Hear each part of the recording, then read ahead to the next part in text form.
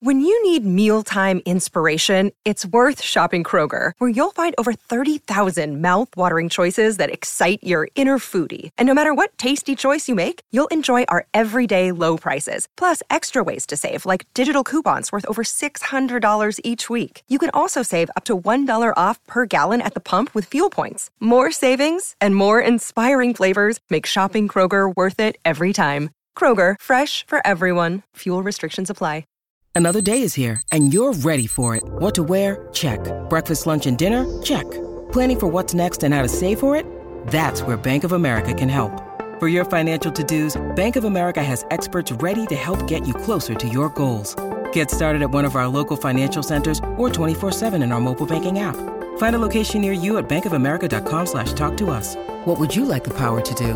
Mobile banking requires downloading the app and is only available for select devices. Message and data rates may apply. Bank of America N.A., member FDIC.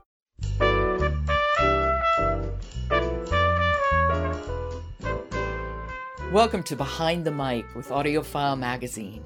I'm Jo Reed, and with me, Emily Connolly. She's an editor at AudioFile and a monthly guest on this show. Hello, Emily. Hi, Jo. Happy to be on again with you. I know. I have you for the week. So, okay, let me think. It's either fantasy or YA. We got a bit of both, actually. Oh. And today is a YA fantasy favorite of mine. Today we're talking about Redemptor by Jordan Ifueko, and it's narrated by Jonice Abbott Pratt. And it's an AudioFile earphones winner and a really fantastic listen. Now, this name is really familiar to me because I remember you loved her previous book, the name of which I can't remember, but it was also narrated by Jonice Abbott Pratt.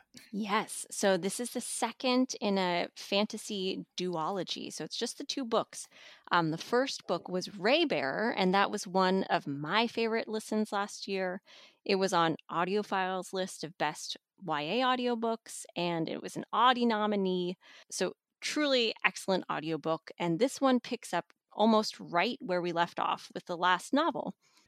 Well, remind us where that is. Sure. So the main character, Tarisai, is now an empress, and she is, co-leading this country, this empire, with Dio, the two main characters from the previous book. So she is sort of reckoning with this disturbing legacy that she inherited. This empire has gained power through subjugating others, and she finds herself quite literally haunted by those harmed by her forebears' decisions. And I really love getting to hear Jonice narrate this audiobook. Obviously, we loved her in the first book, and here she continues on with the same excellent way with all the character voices. She even is singing the songs and chanting along, which is such a great thing to get to hear on audio, and she does a beautiful job with it. Now, as I recall from your talking about the first book, and I'm assuming it's true for this one too, these are really textured, complicated works. There's a lot going on. There's a lot going on. There's beautiful world building. There's all these different characters to get to know, and you might get a little lost as you listen, but Jonice does a great job carrying you along in the story. It's obviously one you would want to listen to the first book first. They're very closely related to one another. So the main conflict here is that at the end of the last book, Tarisai has made a dangerous promise to the spirits of the underworld. A previous treaty made centuries ago promised centuries of young sacrifices, children to enter the underworld, most of them never surviving the journey through there. And so she's promised to go down herself as a final sacrifice. But Tarisai has to anoint a full council of rulers. She has to convince them to love her and have established this sort of psychic connection provided by something called the Ray. What? But why do they have to love her? That's how, otherwise, if they don't love her, when she reaches out with this psychic connection, it hurts them. So it's establishing a trust, establishing a relationship with these people who are rulers of their own realms as part of this empire.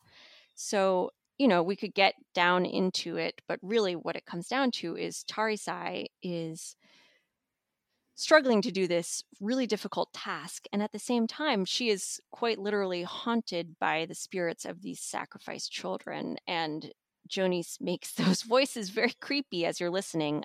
They're pushing her to do more, to right the wrongs of her ancestors and do better by the different people in the empire today.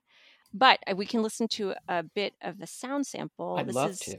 This is a great clip just to get a sense of her voice, but also the character. And Tarisai is talking to her council sister, Ai Ling, about being worried about making that bond with the other rulers with all that's going on. Okay. This is Redemptor by Jordan Fuego, and it's read by Jonice Abbott Pratt. Sorry I'm being so much trouble, I mumbled, and grimaced at her stunning formal wear. Her outfit had sprouted wrinkles after she chased me up to the garden. Torchlight glimmered on her peach silk hanfu, the flowing robes of her home realm, and pearl ornaments dangling in her hair. Ai Ling had arranged tonight's peace banquet single-handedly. She had convinced all the continent rulers to remain at An Ilioba instead of leaving after I had sabotaged the treaty renewal. Floors below in the Imperial Hall, 12 rulers waited for me to seduce them into loyalty, into bonding their minds with me for life, but they think I murdered Thatis, I protested. They all do. The court, the rulers, everyone. How can they love an empress who kills in cold blood?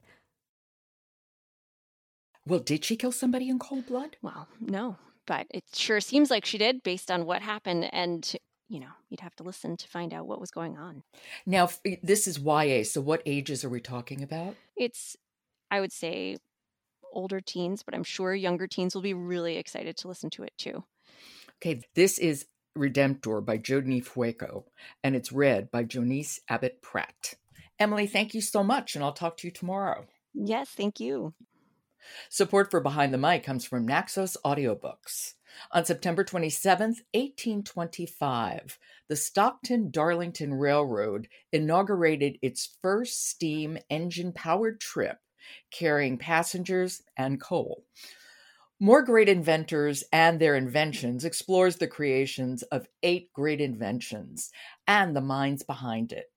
Narrator Benjamin Soames' unhurried tones of quiet wonder add drama to the stories of men who influenced history with their gadgets. Even listeners who don't normally choose nonfiction audio will find something to fascinate them. You can find it at naxosaudiobooks.com. I'm Jo Reed. Talk to you tomorrow.